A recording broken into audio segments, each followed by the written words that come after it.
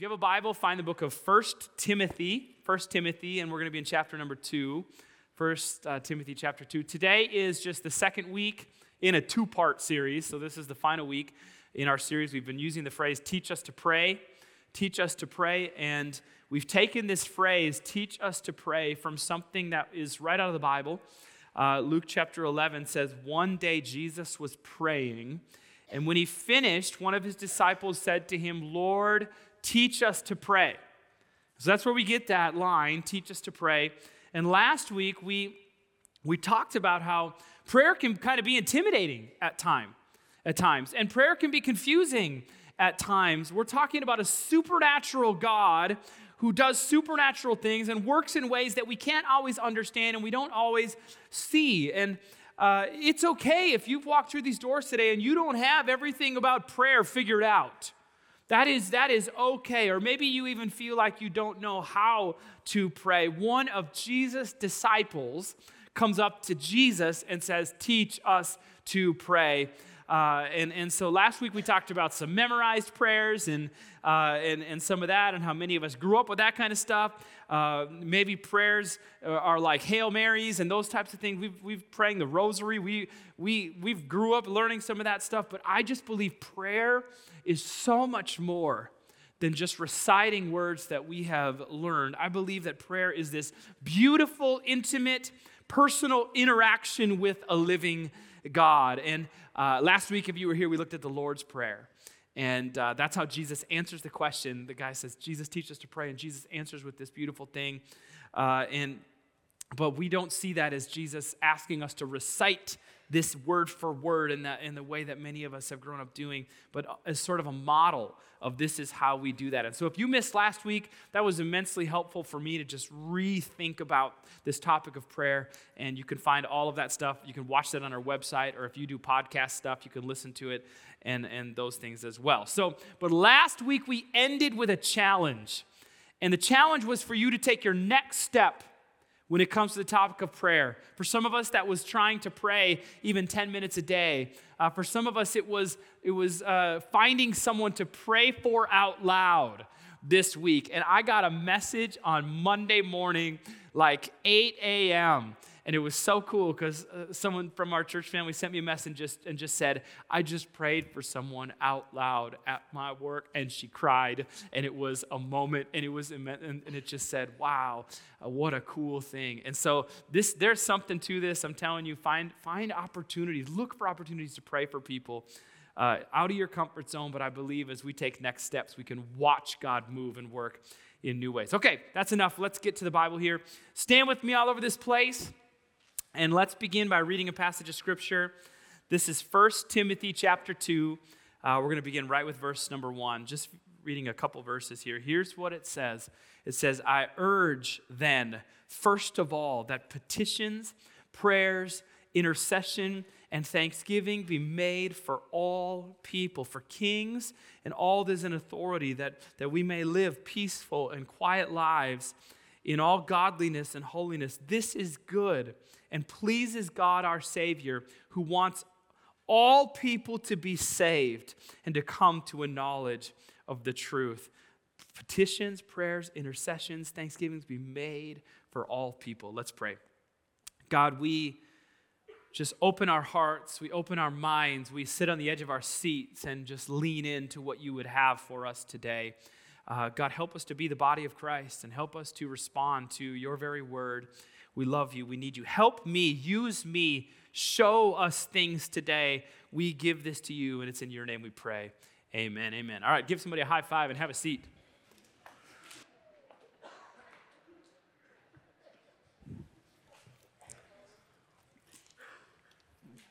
All right, here we go. Prayer really is an interesting thing. And I think that most people, when they come to church, and most people who come to churches believe in prayer. We believe that prayer matters, right? We believe in this idea of talking to God, and we even believe that prayers are answers, and we have prayer times during service, and we have people who come up front for prayer and all of that.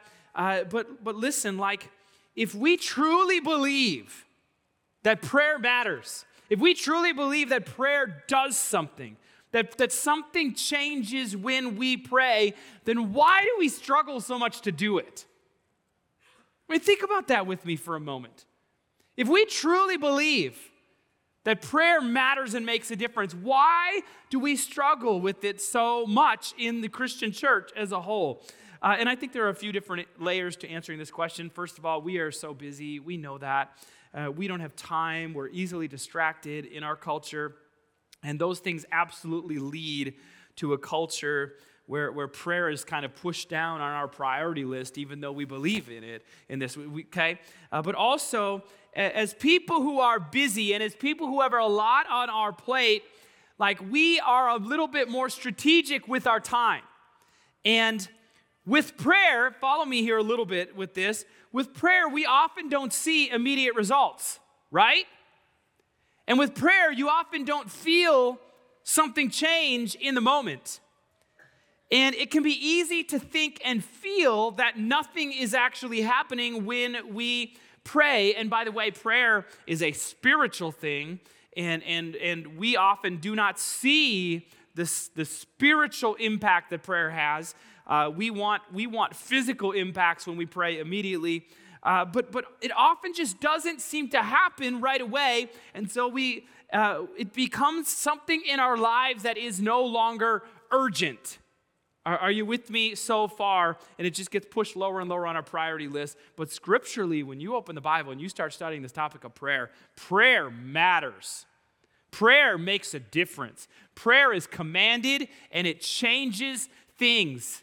Like you read the Bible again and again, you see people who are crying out to God for something, and you see supernatural things that happen because of this topic of prayer. Prayer moves the hand of God. It changes things. Even when we don't see it, even when we don't feel it. And in fact, I was reading a Bible commentary this week about our passage that we're looking at in 1 Timothy, and the author just made this statement of this commentary. He wrote this: as Christians, our most powerful resource is communion with God. And don't get that confused with taking communion. That's not what that is. Communion with God is simply spending time with Him. It's the time we spend in prayer with a holy and perfect and powerful God. The most powerful resource that we have is what we see, okay? A few moments ago, we read 4 verses from the book of 1 Timothy. 1 Timothy is a letter that was written by this guy named Paul, the Apostle Paul. Paul wrote a whole bunch of letters, and we have 13 of them, at least 13 of them in our Bible that were letters that he wrote. Some of the letters he writes to churches, like to groups of people who are worshiping, and some of the letters he writes more to individuals. And that's what we have here in this book called 1 Timothy. 1 Timothy is a letter that Paul wrote. The reason it's called 1 Timothy is because there's more than one letter that Paul wrote. 1 Timothy, 2 Timothy, we have those, at least 2 of them that he wrote. Well, who is Timothy? Because all this will kind of lead us to what we're getting to today. Timothy is a fascinating person in the Bible, sort of Paul's protege, is what I would say. Paul was much older than this man named Timothy, and he begins mentoring him in leadership, mentoring him in ministry and this type of stuff. Timothy then becomes the leader or the pastor of, you could call it, of a church in a city called Ephesus. This was eventually one of the largest churches that we see in the New Testament, this secular, nasty Greek city where horrible things were happening, and then there's this beautiful church that begins to form, and Timothy begins to be the leader over this entitled thing. It's the church that the book of Ephesians was written to, is what that is. Timothy is this young leader, and he's faced with all sorts of pressures. He's faced with all sorts of conflict. He's faced with all sorts of cultural stuff around him, and it's very messy. And so Paul then begins to write these letters to him, encouraging him, giving him some instructions as a young leader, helping him with some different things, and that's really what we have. And so 1 Timothy, he starts this letter off with this beautiful encouragement, and then he quickly begins to warn him about these false teachers that are like coming in and out of the churches and making a mess of things and turning people away from Jesus. And then we get to this section where Paul emphasizes the importance of prayer. And that's just what I want us to look at, that section right there. And so here's what he writes, and we're going to kind of pick this apart even word by word a little bit. He writes, I urge then first of all that petitions, prayers, intercession, and thanksgiving be made for all people. Now this was written originally in Greek. All of his letters were. And we have English translations of these ancient letters is what this is. And some of these words have like different meanings and that we could be translating them. And so let's just talk through a couple words here right away. The word urge, I urge. It's a simple word that just means to ask or request earnestly. Okay, that makes sense. And then we have first of all, which just means before anything else. Okay, so understand what Paul has done so far. We're three Greek words into this section of Scripture, and Paul has earnestly requested before anything else.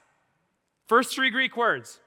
Are you with me? Nod your head. Okay, you got to wake up a little bit. I know it's nice outside right now, and we think it's summer again because it got above 40 and all that, but like, hang with me. Like, earnestly request before anything else. He's using language here to express how important the next thing that he writes is. That's what's happening right here. I urge before anything else that petitions, prayers, intercessions, and thanksgiving be made for all people. Petitions, prayers, intercessions, and thanksgiving. What's interesting about these words right here, petitions, prayers, intercessions, and thanksgiving, is the first three words on that list all have definitions that are almost identical. He's almost saying the same thing over and over and over again, okay? Petitions is just an earnest or urgent request to God, or it's called a prayer, okay? Prayer, a request made to a deity is what we have. Intercession, a formal message requesting something that is submitted to a king, usually designating petitions made to God as king. We have petitions has the word prayer. Intercessions has the word petitions in it. We have like the same thing here over and over again. Like scholars don't even try to look at this and explain each individual word. They just all kind of agree. He's saying the same thing over and over again. He's already said, I urge you above all else, before anything else. And then he says, boom, boom, boom. And he lists the same thing, just in a different word. I urge you to pray. I urge you to petition to God. I urge you to intercede to God, to give thanks to God. And then he says, for all people. The point, Paul is attempting to remind this young leader, Timothy, of the incredible, massive importance of praying for other people. That we would pray for other people. We take time to do that, and he says all people, praying for all people. And of course, the word all people means all people. It's very easy to look at that, but quickly, I just want to talk through who's included in all people. Because in some other places in the scripture, we have some other things that show us some of this. Let's start with number one. So if you're taking notes, write this down. Number one, we should pray for the next generation. All right, and I'm going to give you 6 things here of who we should be praying for as people. Pray for the next generation. Let's start with this. Parents, pray for your kids. Pray for your children. That there should be nobody else that prays for your children more than you do. Pray for your kids. Your kids right now, and specifically, I know we have different stages of life and all this type of stuff. I'm talking more about the next generation, children and teenagers, college kids even. Pray for them. They are facing things that you have never understood. There is stuff happening in the public schools and in their lives and in their situations that you do not comprehend. Things like pornography is unbelievably, it's unbelievable. For some of us, you grew up in a time where if you wanted to look at pornography, you had to go find a magazine. Kids these days carry it around in their pocket everywhere they go in the form of a phone. It is so different than what we grew up with. Even for me, as a 40-something-year-old guy, things are so different for my children than they are right now. And some of us, I'm just telling you, like you look at the next generation and you have all sorts of thoughts that go through your mind and you're not very happy with the way that they're acting and the way that they're doing things and whatever else. Can we just for a moment stop whining about the next generation and start crying out to God on their behalf? Like, come on, somebody. What good does it do for us to whine to each other about how the next generation is whatever and whatever? Come on, let's be the people of God and let's do something about this. And crying out to God on their behalf is the number one thing we should begin to do. Pray for your children. Pray for the next generation. Cry out to God for them. Psalm 145, great is the Lord. He is most worthy of praise. No one can measure his greatness. Let each generation tell its children of your mighty acts. Let them proclaim your power. This scripture talks about telling them, but the implication here and the scriptural basis for this is that one generation passes on a love for God to the next.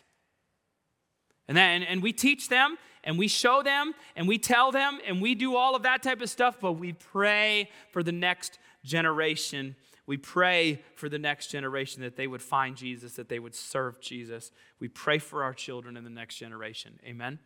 Come on. Number two, we should pray for people who are spiritually lost. Pray for people who are spiritually lost. In our passage of Scripture today, where we're looking at 1 Timothy, where Paul's teaching the church and telling them to pray, Paul throws out this statement. He just says, I urge you to pray. I urge you to pray. Pray for all people. And then what does he say? He says, God wants all people to be saved. He wants all people to come to a knowledge of him. It's not the only reason we pray. There's other biblical things and reasons we pray, but there is no question that people who are spiritually lost and far from God should be part of our prayer. Every person is created by God in the image of God. You understand that every single person who, no matter who they are or what they've done or where they come from or what color their skin is or any of this type of stuff, no matter who they vote for or what they currently believe or don't believe, just understand God created them. And he created them in his image. And deep down, God just, he hungers and thirsts for his creation to come back to him. Every last one of them. When you pray for your coworkers who are far from God. By name, pray for them. Pray for them. When you pray for your friends at school that are so far away from where God would have them be. Pray for them, for the students on your basketball team with you. When you pray that in some way God would show himself to them. Pray that something would happen to them spiritually. Pray for that. See, some of us in this place, you have people in your mind, the friends of yours and family members, and you think they're the last person in the world that could ever be transformed by God, that could ever respond and give their life to God. Can I just tell you that I've been working and dealing with people around the world in different ways, and I have multiple people, Muslim people even, who have had dreams of Jesus and things have changed for them. Like God does supernatural things as we begin to pray and cry out for the lost people. And that's the phrase that Jesus would use. He talks about the sheep and the lost sheep. And the implication is people who are far from God are lost, spiritually lost in that way. We pray for that God would use us to speak life into them, that God would bring someone else into their life at just the right time, in the right moment. Pray for those who are spiritually lost. Can I just tell you that this was something that the church and that Christians used to do a lot more than they do now? Like I just grew up in some places and around some people that this was just what we did, is we prayed. We prayed for people who are far from God. And I just don't see it as much in the church these days. And when I say church, I mean like big church, not just ours. Okay. we need to be a place where we cry out to God on behalf of those who do not yet know him. That's number 2 out of 6. All right, we're getting somewhere, I promise. Number 3, write this down. We pray for those with specific needs. All right? You're like, yes, I know that. That makes sense. And we understand this. We have connection cards we write prayer requests on. We pray for other people we know with cancer, and people we know with rocky marriage situations, and people who've lost their job, family members who are struggling with mental illness, anxiety, depression. You understand what this means. But so often, here's what happens. So often we have people that come up to us with a need and they share something, and as good Christians, we respond by saying, yes, I'll be praying for you. But we don't. Do you know what I'm talking about? And the world just gets whatever happens. And we just walk around telling everyone that we're going to pray for them. But as a whole, we just don't do it. Can I challenge you today to stop lying to your friends? Like, either stop telling them you're going to pray for them and just be honest. They'll come up and say, my life is falling apart. And you're like, someone else will pray for you. Or you got to do it. You have to pray. Don't lie to them and tell people you're going to pray and then don't. Let's be people who pray for the needs and pray for that. Philippians chapter 4, do not be anxious about anything, but in every situation by prayer and petition. With thanksgiving, present your requests to God. And we read this, like a passage like this, and it can come across like I'm crying out to God for my needs, and that's definitely in this. But scripturally, there's just no question that this same idea should be applied to the body of Christ. And in every situation, by prayer and petition, and prayer and petition are kind of the same again, we should be presenting our requests to God for the people around us. Praying for one another. Let's be people who pray for others, sincerely pray for others and their needs. I'm going to do something awkward here and put a cough drop in my mouth because I'm about dying.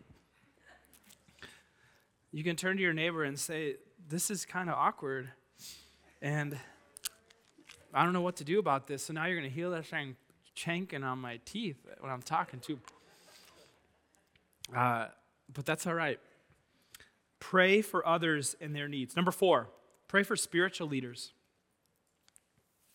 And listen, this isn't just because I'm technically a spiritual leader, but I do envy and covet your prayers. Being a pastor is hard. Being a pastor is hard.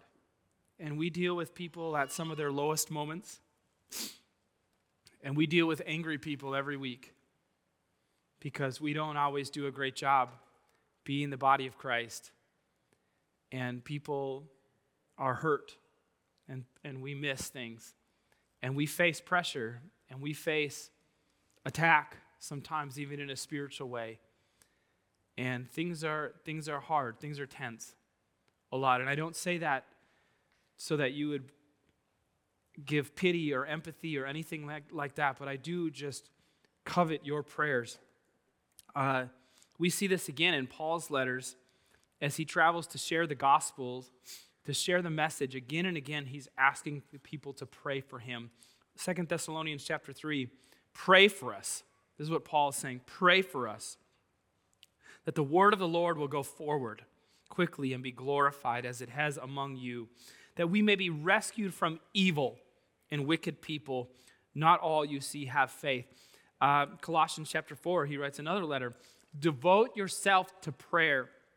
Be watchful and thankful, and pray for us too, that God may open a door for our message, that we may proclaim the mystery of Christ, for which I am in chains. Pray that I might proclaim it clearly as I should. As Christians, we should be praying for spiritual leaders. And I would even say this, especially our missionaries. That should be, if you care about the cause of Christ, and if you care about what's happening around the world, you should be praying for missionaries, people who have left our church family, to go where God has called them to be around the world. We have missionary partners in some of the most difficult places that you could ever imagine. And if you talk to these missionaries, you know what they'll say? First, what we need is prayer. We need prayer. We need you to pray because we are in a dark place and we're in a place that seems hopeless, and it's only by the power of God that anything really happens here. And so we should be praying. We should be praying for our missionaries. We have missionary partners in China right now, in India right now, in Turkey, in Oman, some of these places you don't even know, in the Middle East, Saudi Arabia, Dubai, some of the most difficult places that you could ever imagine. Okay, we must pray that the gospel message goes forth to the ends of the earth and that missionaries would be effective. This is scriptural that we would pray for that. Number 5, we're almost done, unless I go on a rant on this one. Then we need more time. We should pray for those in authority. We should pray for those in authority. And for some of us, these few minutes are going to be difficult because you have very strong opinions on some of the leaders in our government and some different things. But we see this in our passage of Scripture today. I urge you then, first of all, petitions, prayer, intercessions, thanksgiving be made for all people. Now, this is interesting. Who's he include in all people? For kings and all those in authority, that we may live peaceful and quiet lives in godliness and holiness. But Paul lived a long time ago. He didn't know that our leaders would be pushing for abortion. He didn't know stuff like that. Can I just explain something to you? Paul wrote 1 Timothy from the Roman Empire at the beginning of one of the most difficult times and places to be a follower of Christ in the history of the world, at least from a government perspective. The Roman emperor was a man named Nero. Nero is famous in history for murdering lots of people, many of which who were Christians. Nero's the one who's going to start burning Christians at the stake and feeding them to lions in the Colosseum. This is who Nero is. Nero would burn down half of the city of Rome, blame it on the Christians in his quest to extinguish Christianity from the Roman Empire. Okay, this is 30 to 35 years after Jesus has been crucified and all of that type of stuff. Paul says, I want you to pray for Nero. Pray for him. I want you to pray for the man who is responsible for how things are playing out in your land. I want you to pray that God would change his heart, that God would save him. This isn't praying that God puts another leader in place. This isn't even what this is. This is praying that God would radically change that leader. Because, by the way, God wants even Nero to be saved and come to a knowledge of the truth. I don't care what your thoughts are about Joe Biden and Governor Walz. Right now, that's not this conversation. I don't care, okay? I got my own thoughts, and that's okay.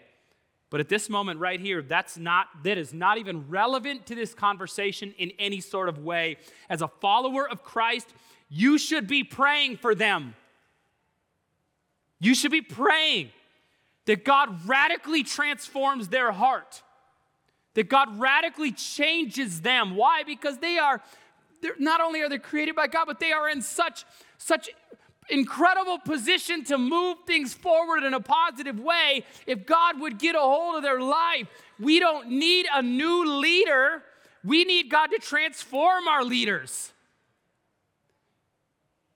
And someone's going to write me an email saying I'm a Democrat. And it's like, okay, so just stop it, please. Like, just, if you walk out of here thinking that this is some political thing that I'm like holding up a sign, and you have missed this.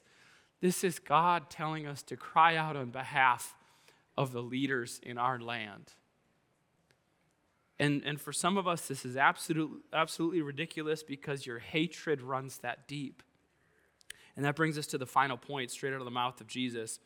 We should pray for our enemies.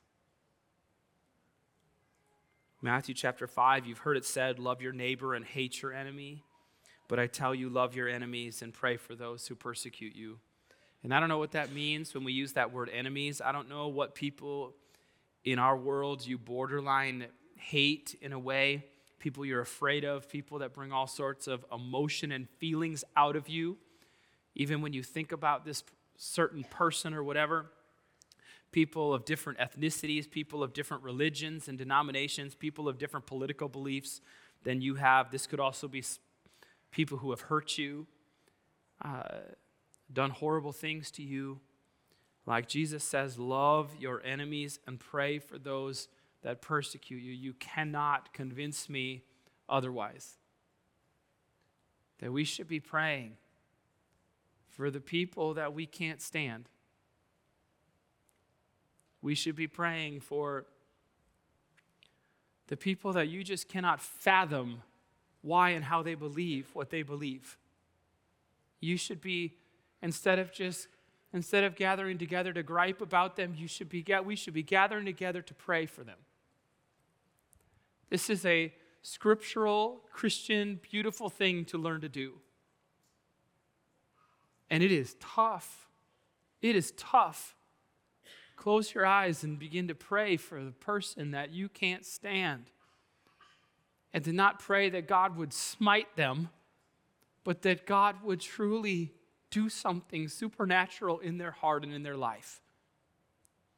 And this is us as the body of Christ moving closer and closer to what it means to be true followers of Jesus. Jesus who gave his life for everyone, for all. It's an incredible thing. Music team, will you please come?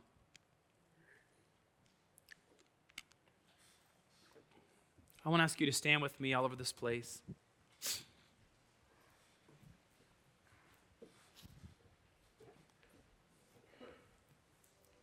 The picture that we see in the Bible is that as Christians, this battle that we face is not against flesh and blood and physical things, but we are in a battle against spiritual things all the time at every corner. We can't see it. We can't always feel it. You don't always know that it's there. But there is something happening behind the scenes. At every moment of every day, we have an enemy that is attempting to kill, steal, and destroy you and your family, us and this nation, and in a big picture, the entire human race. He's trying to bring us down. He's trying to take us out. He wants to keep you complacent and apathetic and not praying, because he understands that the greatest thing that the body of Christ can do to defeat him is to cry out to God. And yet we live in a culture where we walk around saying, I'll pray for you, and we just don't. And we say we believe in the power of prayer, but as a whole, we pray very little. And this should not be a moment where we're filled with guilt, where we're filled with shame for not living up to maybe what we should. But this should be this beautiful moment where the Holy Spirit grabs our arm, grabs our hand, and says, let's move forward together. And we celebrate as we learn. And we begin to pray, and we pray for one another. And we pray for the next generation, and we cry out on behalf of the next generation. And we're going to do that tonight when we gather together. We're going to pray even for these 6 things publicly, just kind of corporately praying for God to work, praying for the needs of other people, praying for the people that we kind of hate, praying for people in authority. We're going to stand. If you can't pray with us for Joe Biden and God to transform his heart and his life, you're going to have a hard time tonight, because we're going to cry out on his behalf. We're going to pray for the authorities and the people and the enemies and all of that.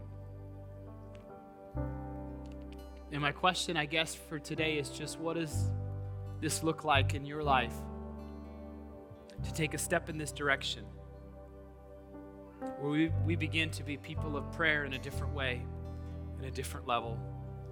God, we come to you today believing in you and believing that you work, believing in prayer. And I pray, oh God, that you would teach us to pray. Thank you, God. We pray for the next generation. We pray for people who are spiritually lost. We pray for needs of the people around us, needs of the people in our church family and our families. We pray for spiritual leaders. We pray for those in authority. We pray for our enemies. It gets harder as you get farther on that list, doesn't it? But God is calling us to move forward. God is calling us to take steps in this direction, to be people of prayer in a different way, at a different level. And that's the challenge. Because the challenge is not to just hear a service and sermon and kind of be moved emotionally, but to actually walk out these doors with a plan, with something changing, with you making this a priority and I'm making this a priority in my life. With no one looking around, just a time of privacy and reflection. I just want to maybe give somebody an opportunity to respond to this message of Jesus, maybe even for the first time. Your sin has caused issues. My sin has caused issues between me and God, between you and God. It's why He sent Jesus to die for you. It's the beautiful story of the gospel, even though you didn't deserve it. And there's nothing you can do to earn it. You can't go to church enough and give enough money and be a good enough person. It's only through the blood of Jesus and the grace of God that we are forgiven, that we are made right. And God has, in a way, given us a gift. He's opened a door. But at some point in your life, you need to walk through it and say yes to what He has done. It's not about being baptized or confirmed or going to church. That's not what this is. There's a moment where you as a person, as an individual, need to make a decision for yourself of, am I going to accept this? And maybe you're here today and you'd say, I've never accepted this message. I've never accepted this gift that God has given through Jesus. And I want to do that today. If that's you, just quickly show me your hand. I just want to pray for you. If you're watching behind a screen right now, you can respond. It's a heart thing between you and God. It's a beautiful moment deep down where you respond. Anyone in this place that would just lift up a hand, nobody's looking, we're just going to pray and say, this is my day, this is my moment. Church, let's just say a prayer together. We do this every week, but understand, these aren't magic words. It's this heart thing deep down within you. It's this moment between you and God. But let's just pray this. Pray, Father God, I give you my life. Thank you for sending Jesus to die for me. Forgive me of my sins and change my life. In your name I pray. Amen. Come on, will you put your hands together? Let's just celebrate.